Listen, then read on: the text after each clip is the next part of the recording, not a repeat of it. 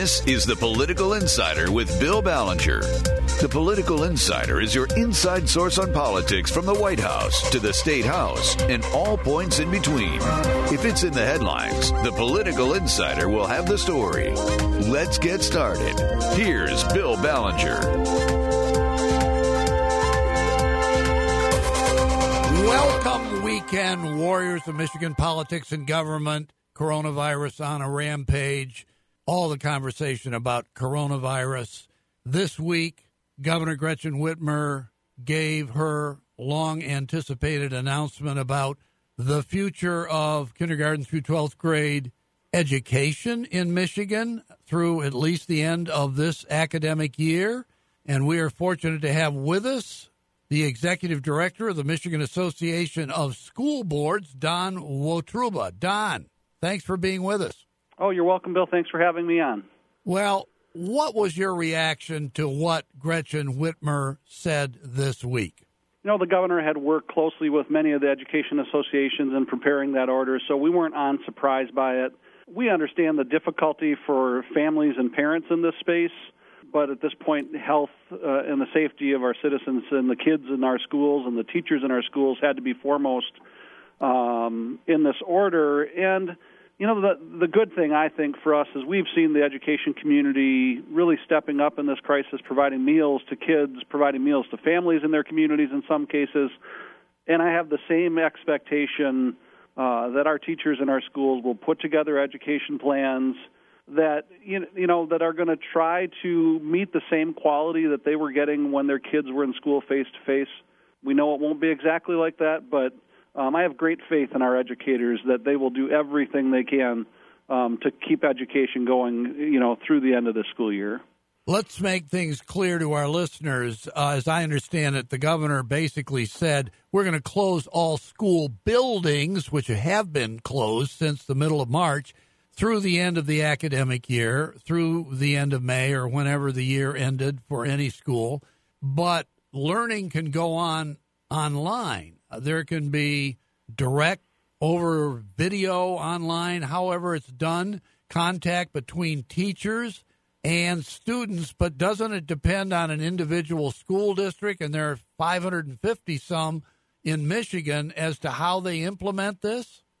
That's correct, Bill. And actually with charter schools in Michigan, we have over 800 local districts now. And what the governor did, it's not it's really a requirement that every school will provide an education plan submitted to their ISD to get approved to provide education into June for their kids. So we're expecting every school will do that. And the thing about this order, because we know not everybody has a computer at home, not everybody has high-speed access, whether it be in rural areas and urban centers, and what they're calling it is really remote learning. And I've already heard of some rural school districts in Michigan, and I had seen it where some other states, because a number of states have already issued a similar order, where they're delivering education packets once a week by school bus, dropping them off at kids' houses, and then teachers can do teleconferences if they don't have video internet capabilities. So each school will approach it differently depending on what they hear from their parents and kids about connectivity and other things. So some might be all online, others will be a hybrid of that, and others may try to do it all through dropping off packets and just using telephone conferences or something along those lines. But one size doesn't fit all, and I think that was the appropriate approach to this. Don Wotruba, we're running out of time here in this academic year. I mean, we're in early April. Is there a deadline for school districts to submit their plans? And is there a deadline for the intermediate school districts to approve them or reject them? I mean, by the time that process is used up, there may be only about a month left in school. Yeah, at this point, most schools run into early June. In the order, April 28th, school must start happening in districts. I expect many of them will start prior to that. Some have already been doing this, so for some, the ramp-up will be very short. And they did make it so that the ISD approval is only the ISD superintendent. Often you would want a school board to make that approval, but there's just not time to wait for a school board meeting. And, of course, with public distancing, that's hard. So it should be a quick process for the ISDs. Applications will be out to districts next week. but the deadline is that all teaching will begin by the 28th of April. Is there any difference of opinion between the Michigan Association of School Boards, of which you are executive director, and the Michigan Association of School Administrators, and for that matter, the Michigan Education Association, the teachers, the other school groups out there, maybe the secondary school principals? Are you all pretty much on the same page in your reaction to what the governor has announced this week in her executive order about this? Yeah, absolutely we are. This is a time where if we're not all marching in the same direction trying to support kids and teachers and our school folks, you shouldn't really be in the business. And we've set aside whatever differences you have over the years to say, let's do what we have to do to make this happen. And so I haven't seen any out of the school groups, no matter what side, management, labor, charter school, like non-public schools, we're all saying this was an order that sadly had to happen, and we're going to do our best to make sure that it moves forward. What about things that were canceled this spring, like achievement tests? Some thought about maybe they can be given in the fall, but what if seniors or whatever were supposed to take tests and the school year will be over and they'll be gone?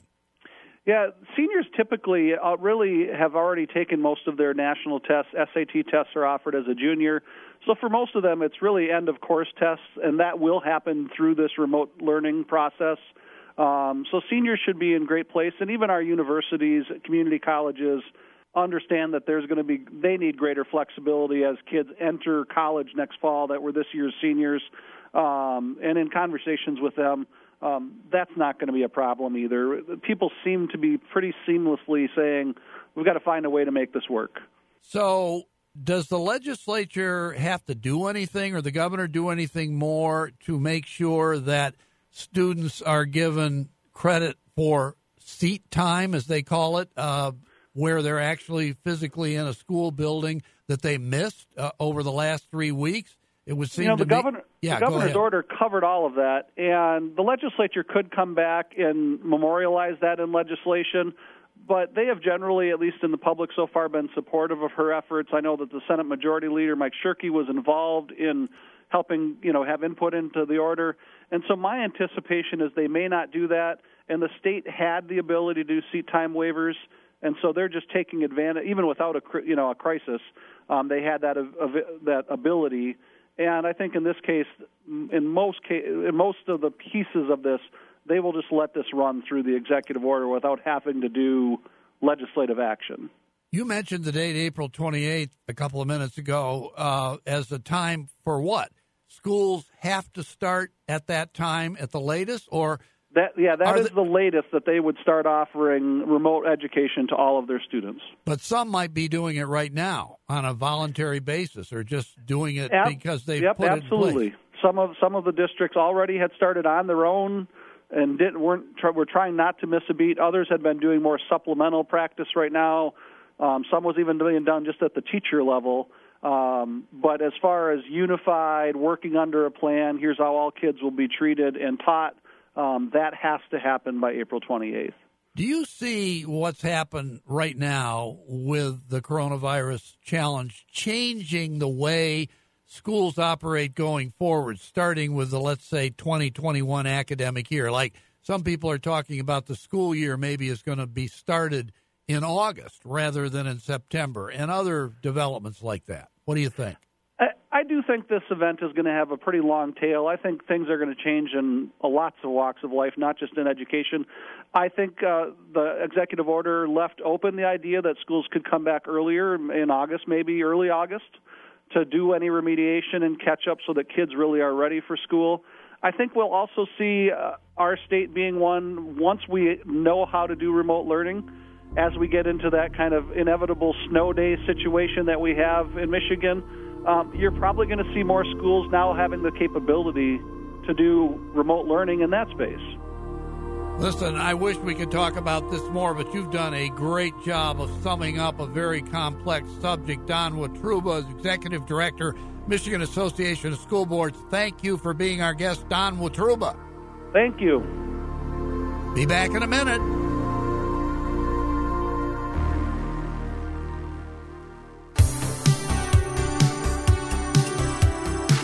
You're listening to The Political Insider with Bill Ballenger on MTN. Here's Bill. We have returned, and this time we have got a genuine classroom teacher. She is Ann Jacoby Russo. She is a veteran teacher of 20 years at Holt High School, teaching film and English literature to juniors and seniors. Ann Jacoby Russo, thanks for being with us. Thanks for having me. Now, I want to ask you, what was your reaction when schools were shut down in the middle of March by Governor Gretchen Whitmer, and what has happened since, and what do you see happening going forward? You can just start talking. Okay. It was definitely surreal when we were there that week at school. All of us, including the students, were a little bit on edge and felt like we would actually return from our spring break, which would have been the 13th coming up. Because next week's our spring break. But the students were great. The staff was great. Administration was amazing at trying to just, make decisions and not stress us out more than we were. But initially we were told we would not be required to do any distance learning. It would just be an extended break where we could keep in touch with our students and just kind of formatively assess assignments we had planned. From home while they're on Google Classroom or, messaging us. But now that we obviously are not returning, we're all kind of scrambling to figure out the best way to communicate with our students, especially the at-risk students who don't have regular means of, access to internet and everything. And it's been an interesting 24 hours, actually, with a lot of my colleagues. We've had Zoom meetings. We've been messaging and texting and just trying to figure out the best way to proceed with how we're going to assess our students, but also keep their mental and emotional well-being at the forefront. That's really the conversation that we're having more often than, what tests are they going to take, or how are we going to modify this unit, this book that we plan to read and discuss with our students in an online format.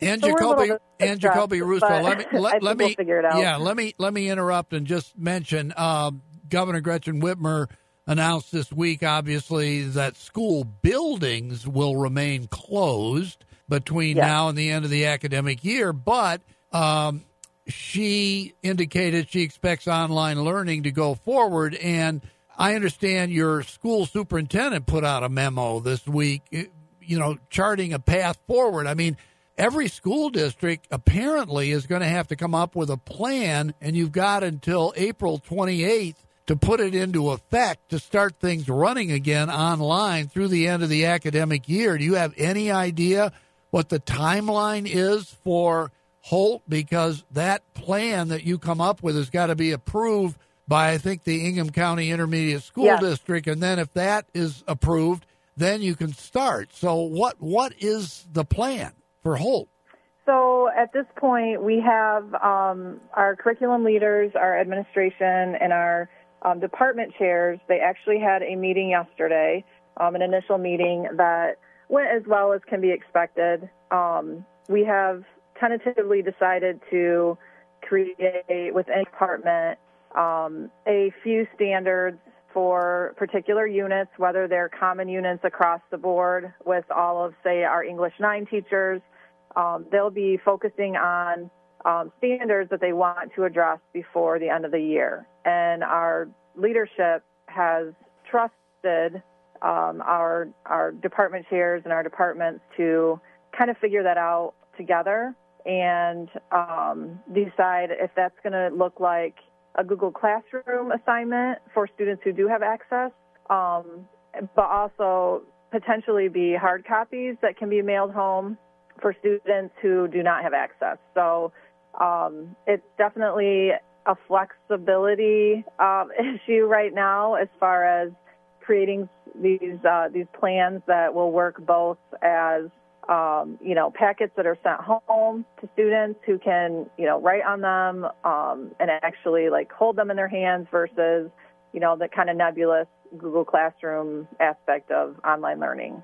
Well, do you see yourself sitting in a classroom at Holt High School, let's say, beginning at the latest April 28th, and interfacing visually, let's say, on screen with your students sitting at home? Do you see that, or is it a totally different kind of concept or setup than I'm talking about? A lot of us are new to Google Classroom, but I have several colleagues who've been using it for years. It's always been an option at Holt, and it's been pressed a little more in the last couple of years. And I actually created my first Google Classrooms for my film and English classes this past couple of weeks, and it's very easy, and I just sit at home. We will not be returning to the buildings as far as I know. We'll just be working from home, and we'll probably schedule maybe some Zoom meetings. My daughter, who's in Holt Public Schools, she had her first band class with her band, several other students the other day through Zoom, and it's very workable. And I think the teachers I work with who are struggling with figuring out how to create online portals, they'll just probably opt for the hard copies of whatever unit is created, and that's okay too. How many students do you have in each one of the classes you teach, film and English? I know you teach several of them. Yep, I have 105 students throughout the day. So I have 42 seniors and 63 juniors. So when you do a Google Classroom and you're sitting at home, are you kind of going from one-to-one person in an individual class? Let's say it's on film. And can the other students hear what you're saying to the student you're talking to or not? It depends on the settings. So I could set up a discussion through Zoom or another kind of meeting platform if I chose to, where all students would have the choice to join it. And then I could mute. I could literally teach my students, I could lecture for however long I chose to with all of their screens or their devices muted. So it could be, a lecture class and they're just listening, which is what some colleagues at MSU have been doing. Or it could be more interactive where, you raise your hand if you have a question and then I unmute and everyone can hear a conversation we're having. So we're all kind of learning informally through family and friends that we Zoom with how to interact with these platforms. But I'm really kind of excited about it. I will honestly only be teaching if we go live April 27th. My seniors are scheduled right now. Their last day is May 22nd. So I'm looking at less than a month of time that I'll actually be interacting with my seniors. And I'm going to try to make the best of it and create some fun assignments. Other than seniors, the juniors and sophomores, do they continue on, do you think, past the end of May? Are they going to extend the school year in Holt or not? So we're on a hybrid year-round schedule as it is, and our last day is scheduled for June 12th. So we tend to go longer than most school districts because of our unique schedule. But I absolutely am excited to work with my kids, my juniors too.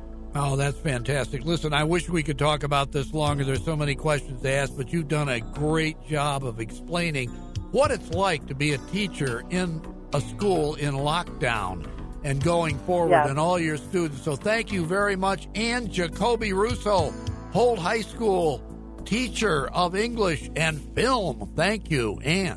Thanks so much for having me. We'll be back in a minute.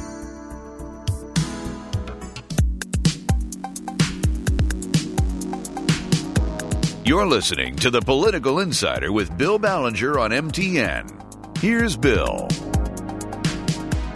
We are back, and we're going to switch gears a little bit here and talk about another aspect of the coronavirus pandemic and the state's attempts to respond to it. And this is really at the crux of it, and this is the executive order that the governor, Gretchen Whitmer, issued back on March 10th, declaring a state of emergency in Michigan. And we are very fortunate to have with us former Chief Judge of the Michigan Court of Appeals, Bill Whitbeck, who is a longtime governmental employee and political appointee, political and governmental operative and judge. He was key aide to George Romney, William Milliken, and John Engler, 3 governors. He was elected Chief Judge of the Court of Appeals after having been appointed initially and reelected several times to the Court of Appeals. He also served at one time as the state employer, and he also sat on the Law Revision Commission. And I want to welcome you, Judge Bill Whitbeck. Good morning, Bill. Pleasure to be with you. Well, let me ask you, the governor issued this executive order back on March 10th. It was supposed to last 28 days, and then there's some question about whether the legislature has to renew it or approve the renewal of this, or whether she could just continue to renew it as she sees fit. Now, since then, the governor said this week and did this week issue another executive order, which he said starts the clock running again on a state of emergency in Michigan. And she says, I don't think the legislature really has to come back and meet at all at this point. But if they do, I'd like them to approve extending this executive order for 70 days.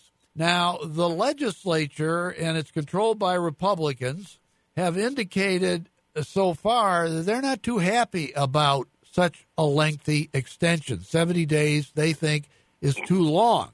So I'd just like to ask you, Bill Whitbeck, from the vantage point of the judiciary and as somebody who's been in state government for a long time and who was at one time the state employer, how do you look at the situation right now? Well, preliminarily, Bill, I think you could draw something of analogy, I suppose, to a game of chess. I mean, you've got this back and forth between the governor as the executive, exercising executive authority, the legislature exercising legislative authority. And chess, like politics, is adversarial and very competitive. I know some good chess players, and they're very competitive. I'm not sure, though, that the average person in Mac's Bar, which I haven't been to recently, is terribly concerned about this kind of chess game. But assuming for the moment there is some interest in it and it is important, then the question that I think you've asked me to answer is, suppose this ended up in court. Who do you, as an individual former judge, think might win? And my answer is, I think the governor wins. And I say that really for several reasons. First of all, and in the interest of full disclosure, I've known the Whitmer family for a long, long time, and I've known Governor Whitmer for almost all of that time. When I came back from the Army years ago, the Whitmers were kind enough to give me their couch to sleep on when I was looking for a place to live. So I've known them for a long time. And I can say with no qualification that Gretchen Whitmer is a very competent lawyer. Now, that doesn't mean that she's writing these executive orders. Generally, governors don't do that. They have working stiffs to do that sort of thing. But start with that proposition that you've got a very competent lawyer at the head of the executive branch. And secondly, she has, I think, rather adroitly cited 3 sources of authority for what she has done. The first is, I'll do them in reverse order. There's an act that was passed in 1976, and I'm going to call that the New Act. It's very detailed. It gives page after page of instructions about how to handle public emergencies of this sort or of any sort. But there's another source that she also cites, and that goes back to 1945. And that's what I'm going to call that the Old Act.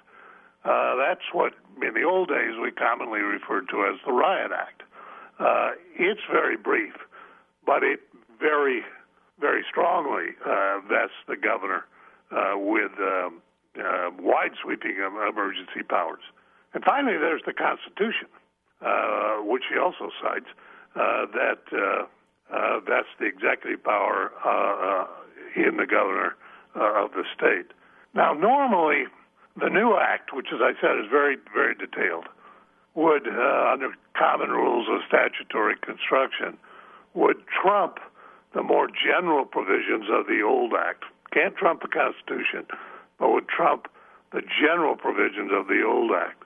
But there's a catch, and it's one that I haven't seen too much reference to, and that is that at the end of the new act, the 1976 Act, the very detailed act, there's language that says that this act, I'm going to quote it, shall not limit, modify, or abridge the authority of the governor to proclaim a state of emergency pursuant to Act 302, that's the old act, or exercise any other power vested in him, note the masculine pronoun, but under the Constitution. So there's a specific exception in the new act for anything that limits the governor's power under the old act. And specifically, I would say that exception really obviates to a great degree the so-called 28-day rule that's contained in the new act. Now, that's a perhaps overly complicated explanation. The bottom line is, if this thing goes to court, and I sincerely hope it does not, because I don't think anybody benefits from that, but if it goes to court, I think the governor wins. Well, surely the legislature, the Majority Leader Mike Shirkey and House Speaker Lee Chatfield are aware of these statutes. They've got lawyers, too. They know that Public Act 302 of 1945, that's the so-called Riot Act. You know, that's interesting. There really is a Riot Act. There really is. And, you know, the other one, the new one, as you call it, I think it's 390. Yep. And then the constitutional language. They're aware of that. So why do they think they have any basis for opposing what she wants to do? And why do they think they can succeed? What could they possibly do? Well, I think there are probably two bases, both of which are logical. The first is that whether Democrat or Republican really doesn't matter. The legislative leaders of whatever party is in control will always seek to protect the prerogatives of the legislature and not to set a precedent that can later come back to haunt future legislatures. So that's a very legitimate motive, to be jealous of the prerogatives of the, and I don't use the word jealous, I don't use it as a prescriptive term, but to be jealous of the prerogatives of the legislature. Second, what I've just detailed, you know, is frankly a fairly complex analysis, and we haven't had a lot of time. There's no case law on this. None whatsoever. We haven't had a lot of time, nor have the lawyers working on this, to work their way through. So, yeah, listen, let's stop right there. For those two reasons, I can see why, Judge, let's again, stop. whether Democrat or Republican, why Judge, legislative leaders would start we got to to raise take a break. objections. Judge, we got to take a break. Let's hold it right there, and we'll come back and pick up on that in a minute. Stay tuned.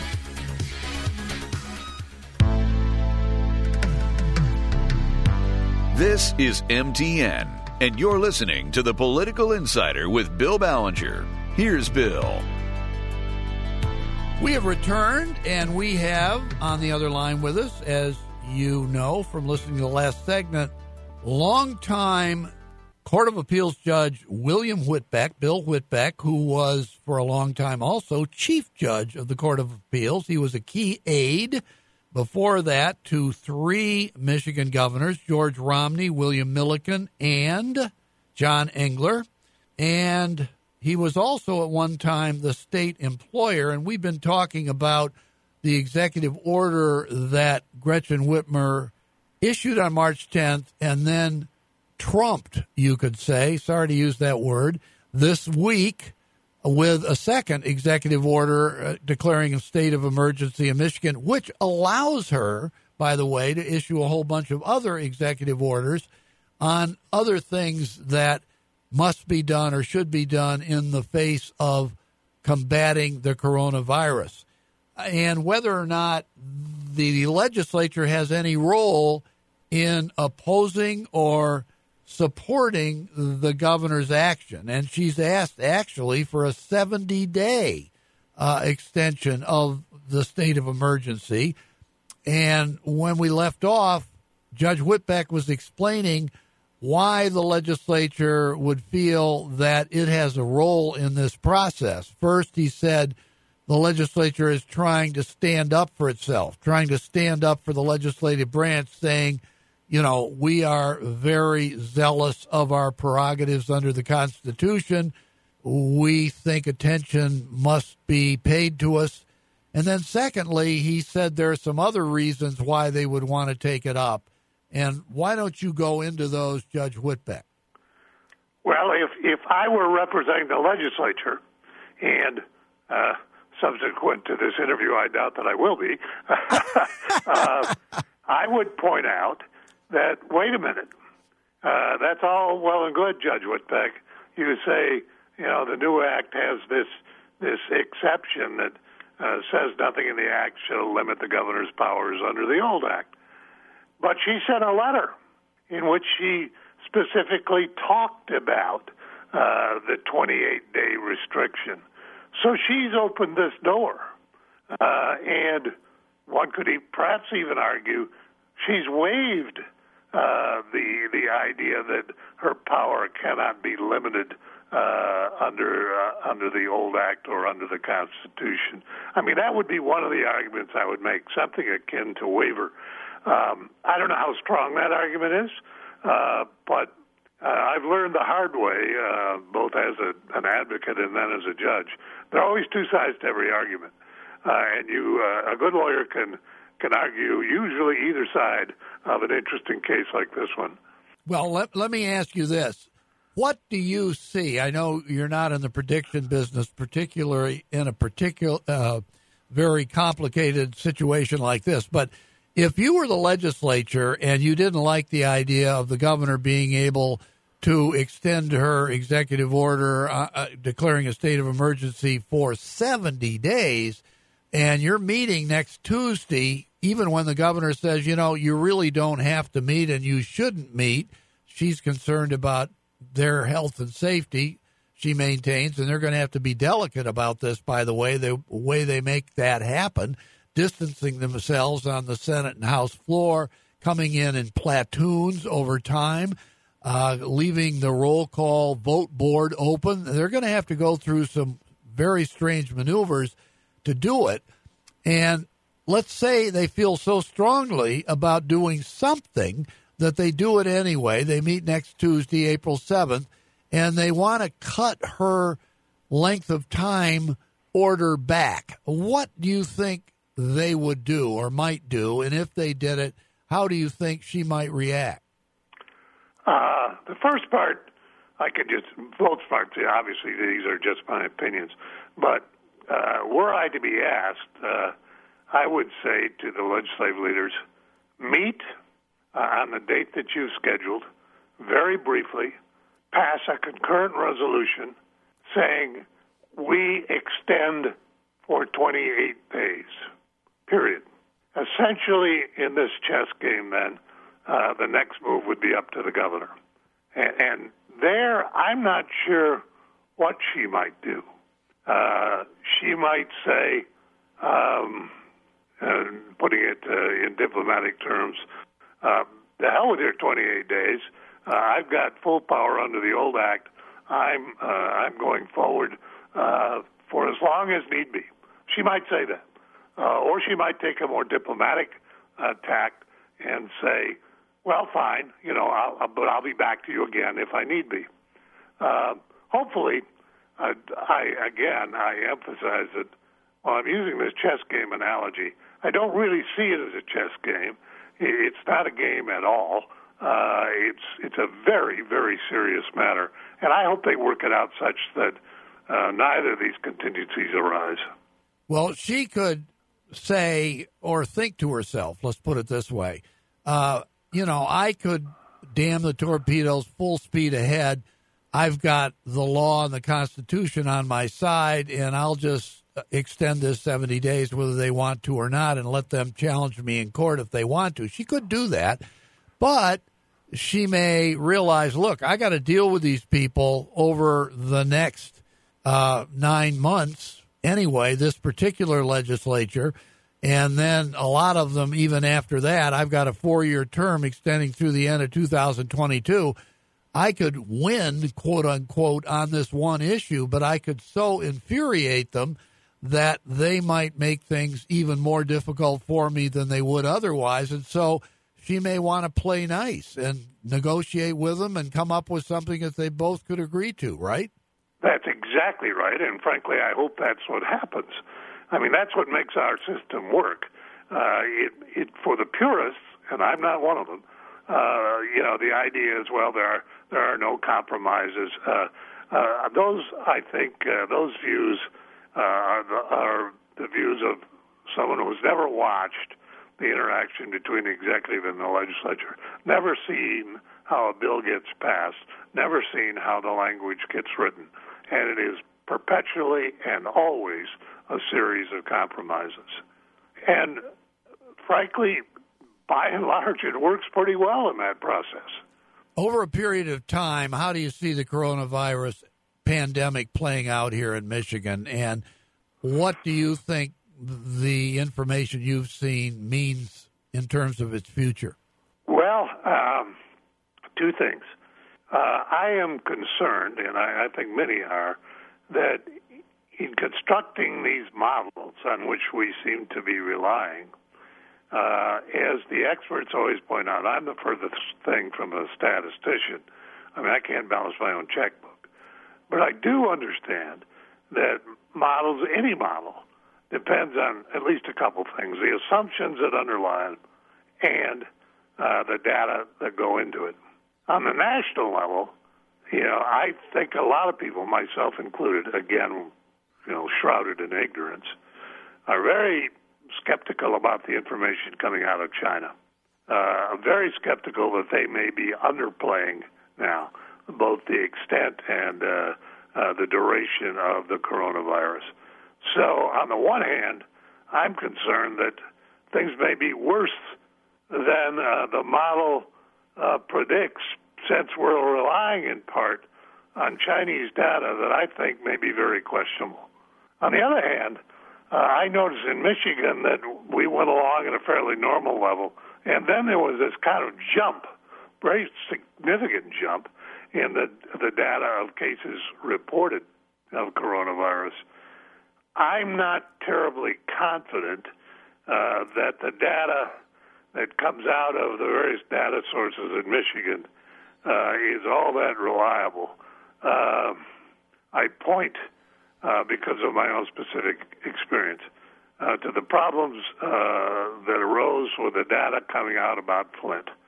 First, about the blood levels in Flint, which were significantly underreported, and the State Department of Health and Human Services downplayed Dr. Mona Atisha's data, and then later admitted that those data were right. And secondly, the fact that the extent of the Legionnaire's virus outbreak in 2014 was, and I'm going to use a pretty strong term, was suppressed. Not by the current leadership. That was under the Snyder administration and a different director of the Department of Health and Human Services. But I know that the information about that outbreak was not made public for almost a year. Okay, so we got an earful from Judge William Whitbeck, former Chief Judge of the Court of Appeals. You did a great job of going through all the main constitutional and legal and statutory controversies that we are embroiled in right now about the governor's executive order on state of emergency. Thank you, Judge Whitbeck. My pleasure, Bill. Thank you. We'll be back next week.